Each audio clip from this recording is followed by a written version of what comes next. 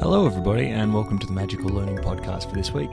This week we're talking to Dermot Crowley about Lead Smart.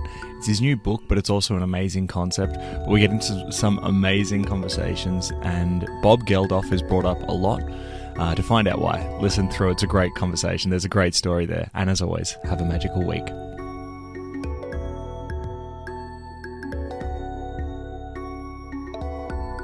Hello, everybody, and welcome to the Magical Learning Podcast for this week. As I'm sure you've already seen from the title of this episode, it's very exciting. We've got a guest on today, and we'll get to them shortly. But first, let's check in with the regular team, see what's happening. So I might start with John today. John, how are you going? How's the week been? Week's been pretty good, Jez. Did some teaching during the week, which went extremely well, so that was great. The weather's here in Canberra is fantastic. Been out doing some running this morning and this week, so that's even better. So no, it's been a great week. Loving it. That's amazing. It's always nice, John, when you can get out and do running instead of running some errands, you know? Absolutely. Absolutely, Jez. Awesome. Well, it's great to have you on again, John. I might go to Graham. Graham, how are you going this week? I'm good, Jess. Thanks. I'm at home. Had a little bit of time up in Canberra earlier in the week, caught up with some of the kids, which was good. Lots of coaching at the moment. And one of our little slithery friends is back on the veranda, which is always a fun experience for me. Scared of it. Luckily, this one has legs. Well, that's so very nice. Excited about that. But it's a blue tongue, probably about yay long, and was very indignant that I wanted to take its photo and wanted to check that it actually had legs. But there you go. I am living the dream. Well, that's good. We're excited for more reptilian updates, I guess, as the season wears on, you know? Hopefully not. Hopefully not. And Danette, how are you going? Different background this week. What's happening with you? Yes, so I'm in Melbourne for the Thought Leader Immersion today. Got to catch up with Jez and Kanika last night. And straight after this, we're catching up again for lunch, which will be awesome. And on my flight up, I happened to pick up this book at the airport lounge, and I am about 3/4 of the way through it, and it's awesome. Anyone who can't see it because they're listening, this is Dermot's new book, Lead Smart. It is awesome. Amazing. Thanks for that, Danette. And we'll touch on that very book very shortly. But before we get into that, Dermot, how has your week been? Hi, guys. My week has been really good. I got to start the week off up the coast. So we've got a place up the coast, and the weather was particularly good on Monday. So I stayed up there, did a bit of delivery from up there on Tuesday, and then came back. So that was really nice. And it's going to end on a bit of a high as well, because it looks like we're buying a puppy tomorrow. So I'm very excited about that. We are going to look at the puppy tomorrow, but I know that means we're buying the bloody thing. So it's going to be great. What sort of puppy, Dermot? You got to share now. We are looking at a cavoodle. We've already got a Maltese poodle who is 18. And we just thought that maybe in this last couple of years, he might like a little bit of puppy company. So, yeah. Aww. That's amazing. We love that, Dermot. What an exciting start to this podcast before we've even dived in. And Graham's just put in the chat for everybody to run away from this dog. But I want to introduce Dermot to people that may be being introduced to Dermot for the first time. Beyond being a great dog lover, it seems like, here's some extra facts about Dermot that I wanted to share. So Dermot is one of Australia's leading thought leaders on productivity. He has over 25 years of experience teaching people to work more effectively in the modern workplace. And he's been running his own productivity training business for over 20 years. He's the author of 4 books, Smart Work, Smart Teams, Urgent, and his latest book, Lead Smart, which we'll be touching on shortly. Dermot's current focus is working with leadership teams on creating more productive team cultures. Love that, Dermot. I'm so excited to get into the conversation today. So I think, we're going to be talking about your newest book and the concept of Lead Smart. So I think let's just start there. Dermot, what is Lead Smart in a sort of broad sense before we get into the questions today? Sure. So look, a lot of my experience has been working with individuals and teams in corporate Australia and around the world. basically on their personal productivity. And one of the things that I realized when I wrote my first book, Smart Work, was that productivity was more than just personal productivity. It was also a cultural issue in organizations. And that kind of led me to write my second book and my third book, which Smart Teams and Urgent both talk about productivity cultures, and the idea that if we can create healthier productivity cultures, then people's personal productivity will be more sustainable. But again, in writing those, my realization was that none of this is really going to be sustained over time unless we get leadership involved. And the challenge I've always had is leaders in organizations need this stuff the most, but they are often the least likely to actually invest time into learning how to be more productive. So Lead Smart was kind of the bookend to my Smart trilogy. And it's really aimed at leaders and leadership teams and getting them to think about not just their own personal productivity and what they need to do to operate at a high level of productivity, but also how do they lead those more productive cultures within their teams. And yeah, it seems to be a body of work that makes sense to my clients, and it's certainly one that I love running. Amazing. It's such a good topic, and it covers a lot of things that I think we're really passionate about here at Magical Learning. So it's a perfect book to talk about and a perfect topic. So I might start with Danette, because Danette, you've had a read of this book as well, and you've got a question here. So I guess before we get to your question, just some thoughts on the book, and then you can jump into your question.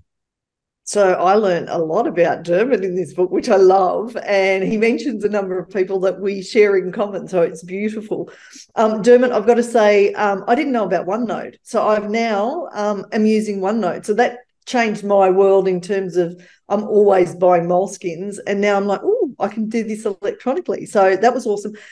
But I reckon you've got to tell people about Dermot loves music, loves the odd pub as well. I reckon our listeners would love to hear about you meeting Bob Geldof. Oh, yes. This is a very, very true story, and I often look back on it and truly cringe. Growing up in Dublin, Bob Geldof was a bit of a legend before even Live Aid and all of that. He was the lead singer in the Boomtown Rats. He was the star of one of my favorite movies, Pink Floyd, The Wall. And, just a well-known personality. But then, of course, Live Aid and all of that just made him a global star. And then the work he did around those charities was just amazing. Anyway, he kind of got sick of it all, I reckon, in the 1990s, and he was under so much pressure that he decided to get back to a band and do a tour. But what he wanted to do was a tour of regional Australia, as far away from, New York and London as he could get. So he was doing a tour around Australia, but I was in Mildura picking grapes, and he was playing in the local RSL club in Mildura, which was really cool. And I was backpacking at the time. And myself and my mates went along, and he did all the hits. It was amazing. And then afterwards at the bar, we saw him, ordering a drink, and we couldn't help ourselves but go up and say, "Hey, Bob, we're from Dublin too." And he was really lovely, and he turned around and he was asking us about, our trip and what we were doing. And when we said that we were picking grapes in Mildura, and he said, "Oh, I used to pick peas when I was young." And one of my mates, Eamon, was really drunk. And Eamon's he can be a bit of a character when he wants to be. And he goes, "Peas? You were picking peas?" And Bob Geldof says, "Yeah." And he goes on with the conversation. And then a minute later, Eamon says, "Peas? You were picking peas?" And Bob Geldof turned around. You could just tell that he was getting a bit annoyed. And he says, "Yeah, how the hell do you think they get in the bloody can?" And he stormed off. And it was just one of those really embarrassing moments where if I had my time again, I would have asked him a really insightful question. But instead, I had to put up with peas. But I love that because it's you, Dermot, and it was just a beautiful, it made me laugh because I was reading it last night and I was like, oh, I just love that. And I love our listeners to hear that as well. So thank you. So my actual question for you is, how do you tell the difference between distractions and noise and actual impactful leadership? And particularly this, for me, is, when people want to come in and talk to you as a leader, how do you tell the difference between, you need to be there with them versus actually this is probably not a good use of your time, particularly as a leader? Sure. Look, I guess that again has two aspects to it. There's a personal productivity aspect and probably a cultural productivity aspect. I think coaching and mentoring your team as much as possible to help them to come to you with relevant and well thought out questions, and therein lies the meaning in the story about Bob Geldof. If we had a thought about what would we ask Bob Geldof in a succinct way, we could have had a much more profitable conversation with him, but we didn't. And I think often people will come up and interrupt a leader and they haven't thought about what the issue is properly. They haven't thought about any solutions for themselves. They just go up and say, I've got this problem, and then they vomit it out. So I think coaching and mentoring people to do that is helpful. But I also think that giving people some framework for prioritization can also be helpful as well. So I often talk about, ask teams, how do you prioritize? And I often find that people can't necessarily answer that question. It's quite often an instinctive thing. And my experience is people often prioritize by urgency rather than importance. And there's an equation I often use when I talk about prioritization, which is urgency multiplied by importance equals priority. And that makes sense. And I think most people will look at that and go, yeah, okay, I can get that. But my belief is that we need to change that around. It's the wrong way around. That the sentence should read importance multiplied by urgency equals priority. And that means that we need to get people to look at work through the lens of importance first, and then through the lens of urgency. And even leaders don't do this. They just simply react to whatever the noise or the interruption or the distraction is, without first of all looking at it through that lens of, is this a good use of my time? Is this a better use of my time than what I'm trying to concentrate on right now? And if people just pause for a moment and did that more, they'd be able to sort out the noise from the signal, if you like. Nice, great answer. Thank you, Dermot. Awesome. Loved that one. And Mum sending the virtual hug there as well. Love that. Thanks, Danette. Graham, I'll go to you now. Graham, what was your question? Tell us a bit about why you chose it as well. Well, I've now got 5 questions. One was just around timing of you picking grapes in Mildura, because I spent a few years down in a little place called Derton, which is about 20 minutes away. It would have been 1994. No idea. I probably wasn't there then. Wouldn't have been far off it, because I also played in the band that played at the Mildura RSL club.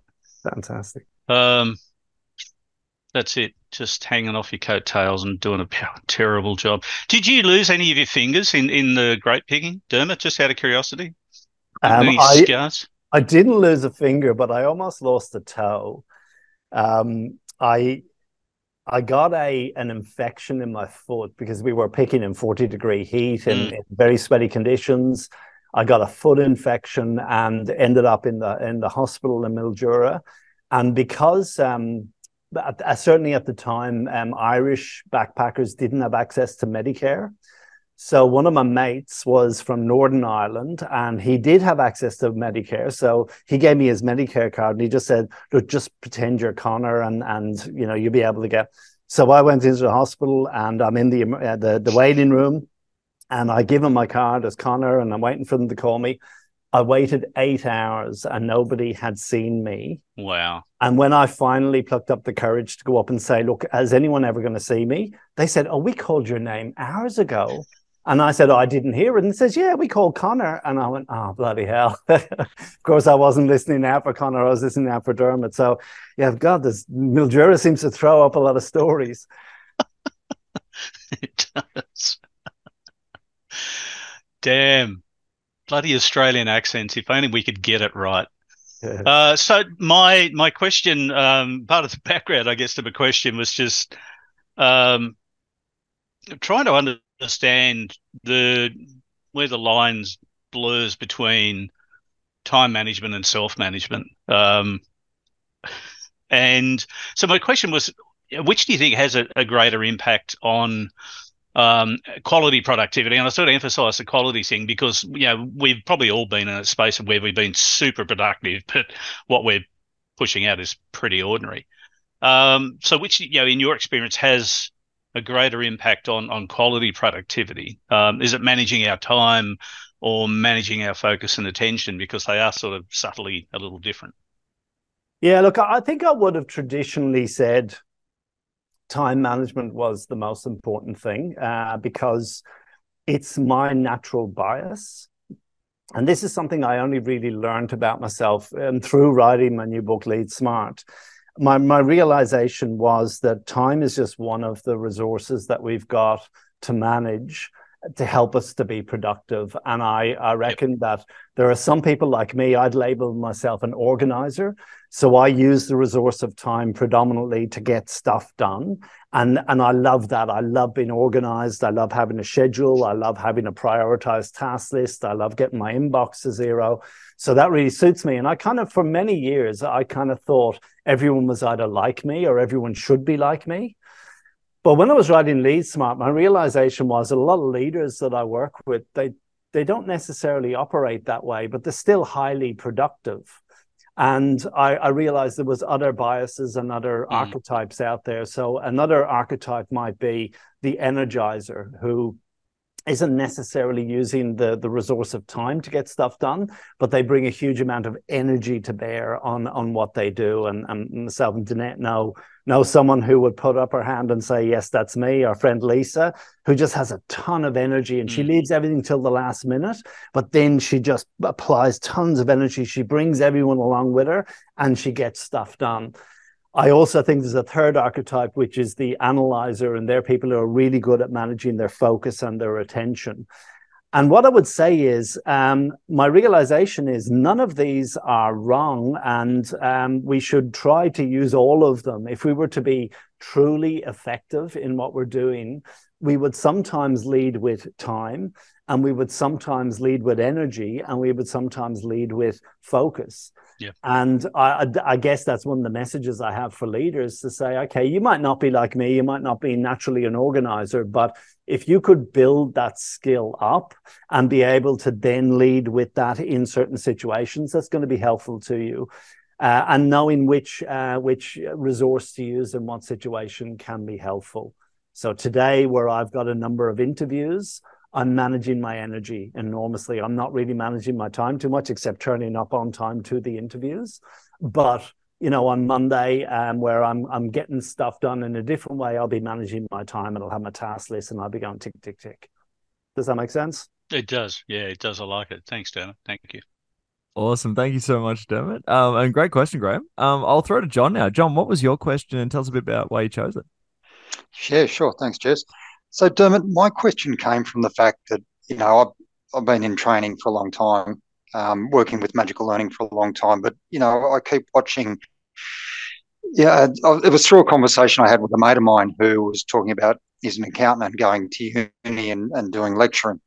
But it seems to be that we almost rinse and repeat for the next generation.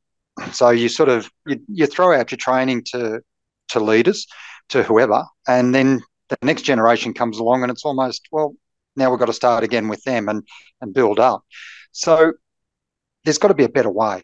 There's got to be a way that we can start that early or get that pushed down in a way, whether it's through leaders and coaching and mentoring, as you were talking about, or even as parents. How do we pass on those good practices to the next generation in order to make them stick so that, it's like the buffalo theory, the weak ones fall away, but the buffalo herd speeds up constantly and we evolve?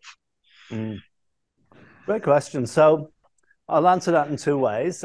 First of all, I reckon when it comes to productivity, especially as leaders, we need to make sure that we are actually demonstrating good behaviors because people learn from us. If you think about your way of organizing yourself right now and how you've cobbled that system together, you've probably taken lots of things from people along the way, people that you worked with, your old boss, and you mirrored what they were doing. And the problem is that when you've got a disorganized leader, then the chances are you're going to have a disorganized bunch of young people who learn from that leader and therefore transmit bad productivity generationally, if you like. So that's a part of it. Get more organized and coach people on best practice. The second thing that you want to think about, though, is culture. And if you've got unproductive cultures, and generally when I talk about productivity cultures, I talk about three cultures. I talk about your email culture, your meeting culture, and your urgency culture.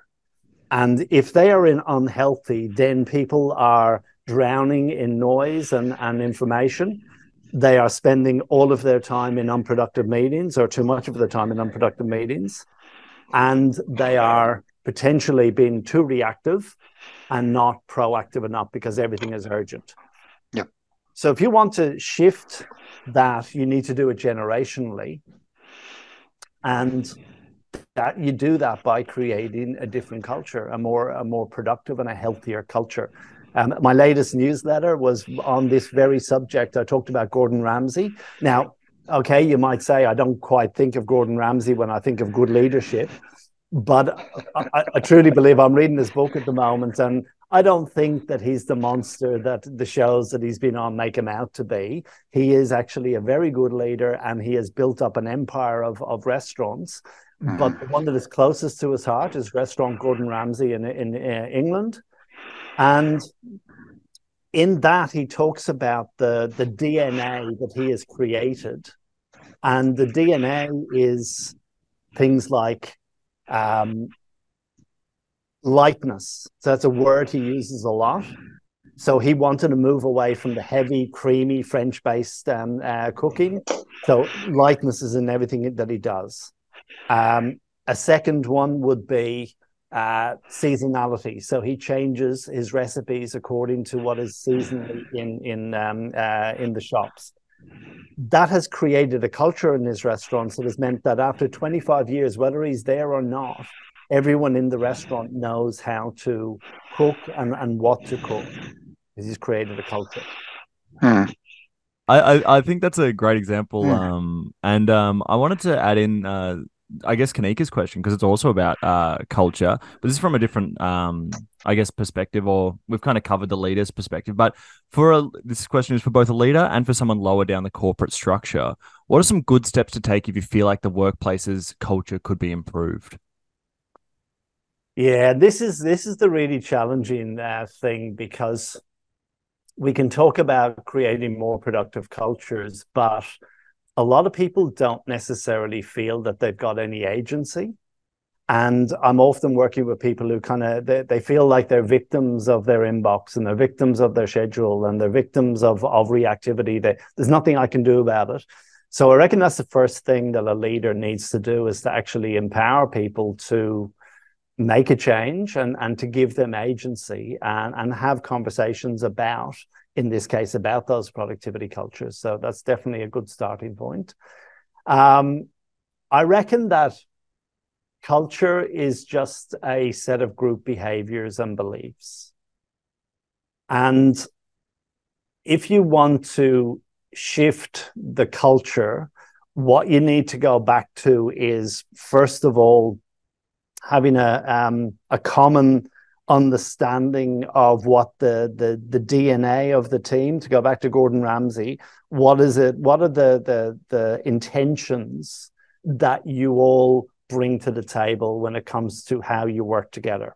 And, you know, those intentions, when I talk about productivity cultures, I would say that people should work in a way that is purposeful, work in a way that is punctual, that is reliable, and that is mindful. So they, for me, they kind of set the intentions of the team, a bit like Gordon Ramsay when it comes to, seasonality or lightness. They set people's intentions. But the problem is there's a big gap between good intentions and actual behaviors, especially when people get busy and get stressed and get overwhelmed. So the thing that bridges the gap between intentions and behaviors are team agreements, I believe. If you can put a set of simple, clear team agreements in place, that will hold you to account and also allow you to hold other people to account on as to how we're going to work together. Those team agreements will keep people on track. They will drive the behaviors of the team, and the behaviors of the team then set the culture, whether it be your urgency culture, your meeting culture, or your email culture. That's great, Dermot. I've been taking so many notes, especially about these different types of people and these different types of cultures you can kind of work with. It's such a easy framework, but it's making so many things make a lot of sense in my mind. So thanks so much for these ones. I might go to Allegra, who we should also say will almost be finished uni by the time this comes out. So very exciting that she's doing an animation course, but she's sending this question, which is delegating can be harder for some people than others. What are some tips for people who may struggle to pass responsibility on? Yeah, that's a great question. Again, I work with a lot of people and leaders included who should delegate more and they don't. And often when they do delegate, they don't necessarily delegate effectively. So, I'll talk about myself first of all. I was the type of person who found it hard to delegate work. Because I was an organizer, because I was so highly organized, I could get a lot of stuff done myself. So I would come up with all sorts of reasons why I wasn't going to delegate to other people, even when I had other people to delegate to. I would often hold on to things because I'd think that, look, they're really busy and I don't want to overload them with more.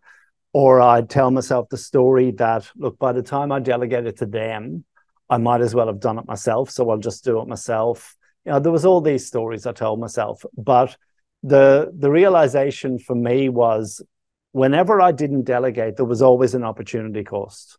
So I really believe in the idea that every time you say yes to something that you should have said no to, you were also saying no to something that you could have said yes to. There's always an opportunity cost. So I got to thinking, and this is after some mentoring from somebody else, I got to thinking about every time you don't delegate something that you should, that is dragging you down below the line, and it's making you very busy, but you're not necessarily having impact. So I have a very clear line now, and what is above the line are the things that I can do that really add impact. And when I'm down below the line, I'm doing stuff that, yeah, sure, I could do them, but I'm not having the same impact. So I always think about that opportunity cost, and I'm now quite ruthless. Even if it would only take me a minute to do it, if it's something I should delegate, I delegate it anyway, because, and of course, this is the best tool you can use to grow people as well. So there's many reasons why we should delegate. So having that clear line in your mind is a really good thing. And then the second thing I'd say is that a lot of people don't delegate because they don't want to lose control. And they're worried that they won't remember or they won't be able to follow it through to its conclusion, and that's going to reflect badly on them. So having a good system in place to help you to control the work is a really good idea. So, for me, if I delegated something to Jez, and I needed to make sure that got done by a certain time, I'd probably schedule a reminder for myself in my task list and say, due Jez podcast recording. And that just is a simple way for me to maintain some level of control that, 3 weeks isn't going to pass and I'm going to go, oh, I never got that from Jez. So I'm maintaining some control, but I'm leaving it to him to do the work. Sometimes what you need to do is to have a visual control mechanism between you and the other person. So Danette, you were talking about OneNote as a tool that can help you to manage your work. I'm also a big fan of tools like Microsoft Planner or Trello, a Trello board, something like that, as a very visual way of making work visible across the whole team. And if I delegate something to somebody else, I might put it onto a Trello board or a Microsoft Planner board. And that way, we've both got visibility over what needs to be done, who's responsible for it, when it's needed by, and any associated information. And if we, on a weekly basis, both come together and review that board, it allows us to have the right conversations to maintain control over that piece of work. So simple things like that can really help. That's great. And I like that there's a couple of different options there for, people that are more visual and what have you. But I think through that answer, I think you've teed up my question kind of nicely. But I also now kind of have a second question that I'm going to kind of roll into this one. So my question was, what's the best way to be available for your team, but also be able to set good boundaries and protect yourself, which we were kind of just talking about a little bit then, and how should you go about finding that balance? But I guess my real question after listening to the previous answer is, what how did you help define your boundary that you were talking about there, where you have things at a certain line above and below? What was that process for you like? Yeah, it was an interesting process, and again, Danette will be familiar with this because it comes from some work that I've done with a guy called Matt Church, who we both know quite well. Matt was one of my mentors, and one day Matt had a conversation with me that kind of went like this. He said, Dermot, one of the things that I worry about with you is you don't seem to manage your time very well. And I went, but, I'm the time management expert. I'm the organizer. And he went, yeah, look, I know that you're highly organized and you've got everything in the system. I'm not saying that. He said, it's what you're spending your time on that worries me, because you seem very, very busy, but I'm not sure that you're busy doing the right work. And he was completely right. And what it translated into was a real shift in my mindset around how I allocated my time through the week. And, to this day, and that was, going on 10 years ago, we had that conversation. To this day, I think about my week in 4 ways. The 4 key things I want to spend my time on are think, sell, deliver, and team. So they're what I call my lanes. So I'm kind of using the swimming analogy, the way someone says, stay in your lane. Well, they're the 4 lanes I want to stay in: think, sell, deliver, and team. If I'm not thinking about productivity or writing content, creating content, if I'm not having sales conversations about it, if I'm not actually delivering training or a keynote speech, or I'm not working on something to lead my team, then I'm not in my lane. So that was one perspective, if you like. And then I overlaid that on top of that and the above the line, below the line perspective, which again, Matt introduced me to. That just seemed like a really nice way to think about, okay, if they're your 4 lanes, what would be the above the line activities in those lanes? So what are the things in those areas that truly have impact and really only you can do because you are the thought leader or you are the business owner or whatever? And then what's below the line that is still within those 4 lanes? Well, what are the things that are below the line that are dragging you down? And what could you do with them? Well, could you delegate those to somebody else? Could you simplify them or streamline them in some way? Could you get rid of them from, why are we doing this at all? And I reckon those 2 perspectives help me to constantly focus on the things that have the most impact. Now, am I perfect at this? No. I get dragged down below the line all the time. I get pushed out of my lanes all the time.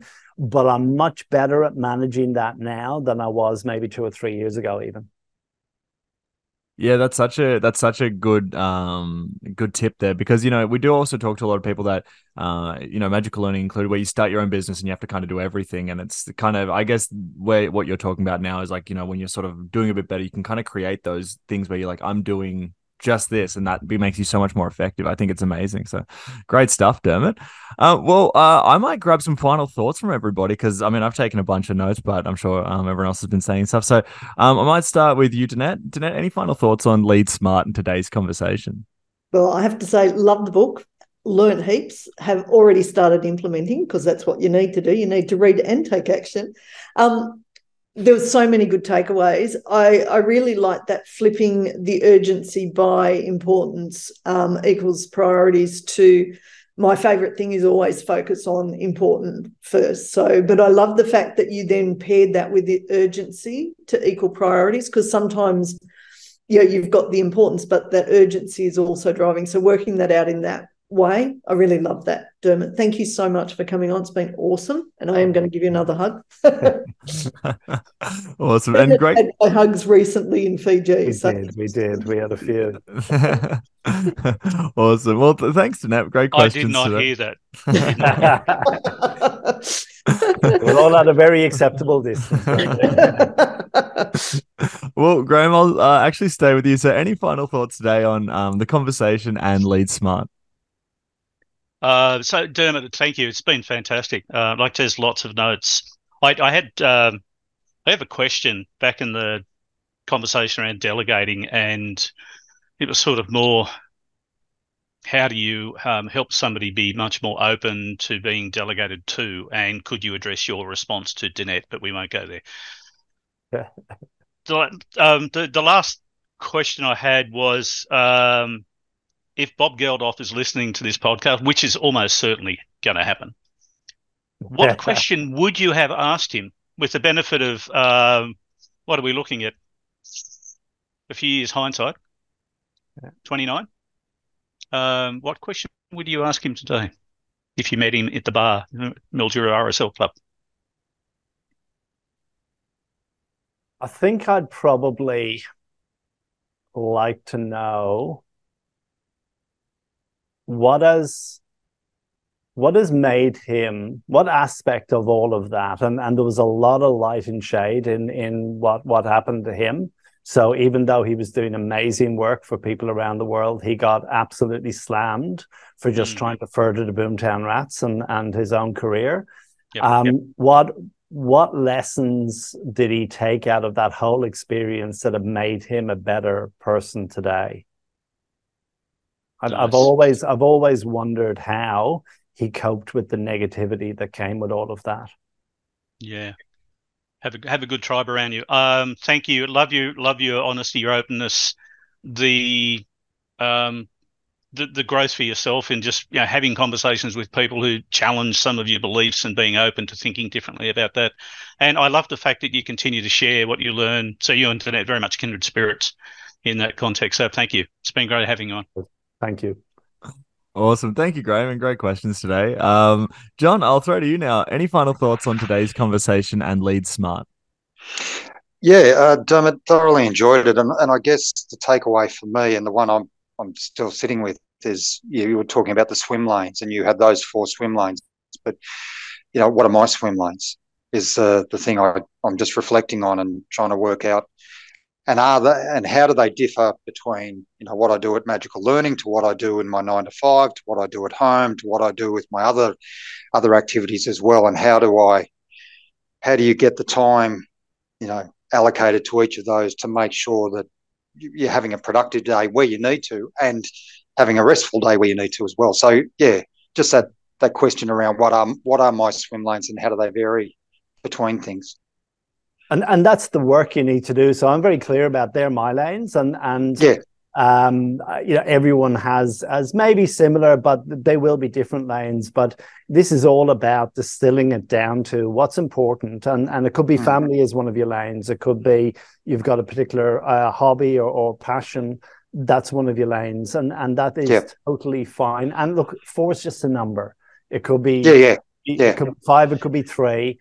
But I guess less is usually better than having 15 lanes. I tend to say, between 3 and 7 is probably a good place to go. All right. Sit down with a piece of paper, A3 piece of paper, and map it out for yourself. Yeah, thank you. John, would it be fair to say that your single swim lane at home is painting? Is that appropriate? Yeah, it would be fairly. Well, no, I've actually got a second one. It's now mowing lawns. So between the 2 of them, yes, and the mowing lawns. Mow your lanes into the grass. It looks.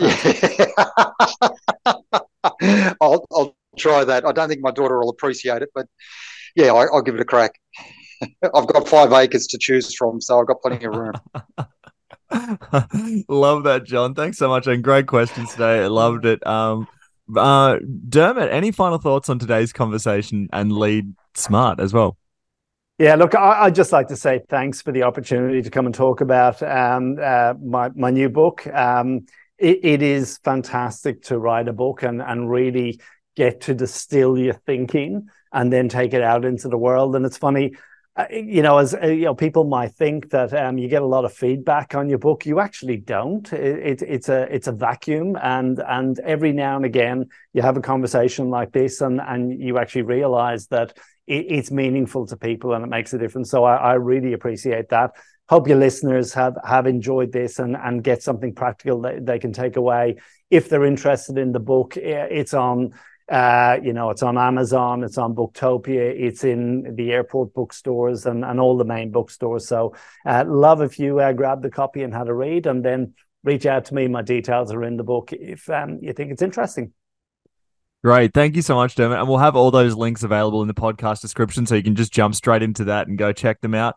Yeah, perfect. Well, that's amazing. I'll have all those ready for everybody. I want to thank you so much, Dermot. This was a real blast. We had a great time. We'll definitely have you on another time soon at some point to maybe discuss your next book, or maybe just more interactions with Bob Geldof, hopefully. We'll see. But Peace. Play peace. Pick up the phone, Bob. It's not hard. We'll call that next episode peas and thank you, hopefully, if he sends it a voice memo. But until then, everybody that's been sharing it, we really appreciate it. That's been going really well. And to everybody, as always, have a magical week.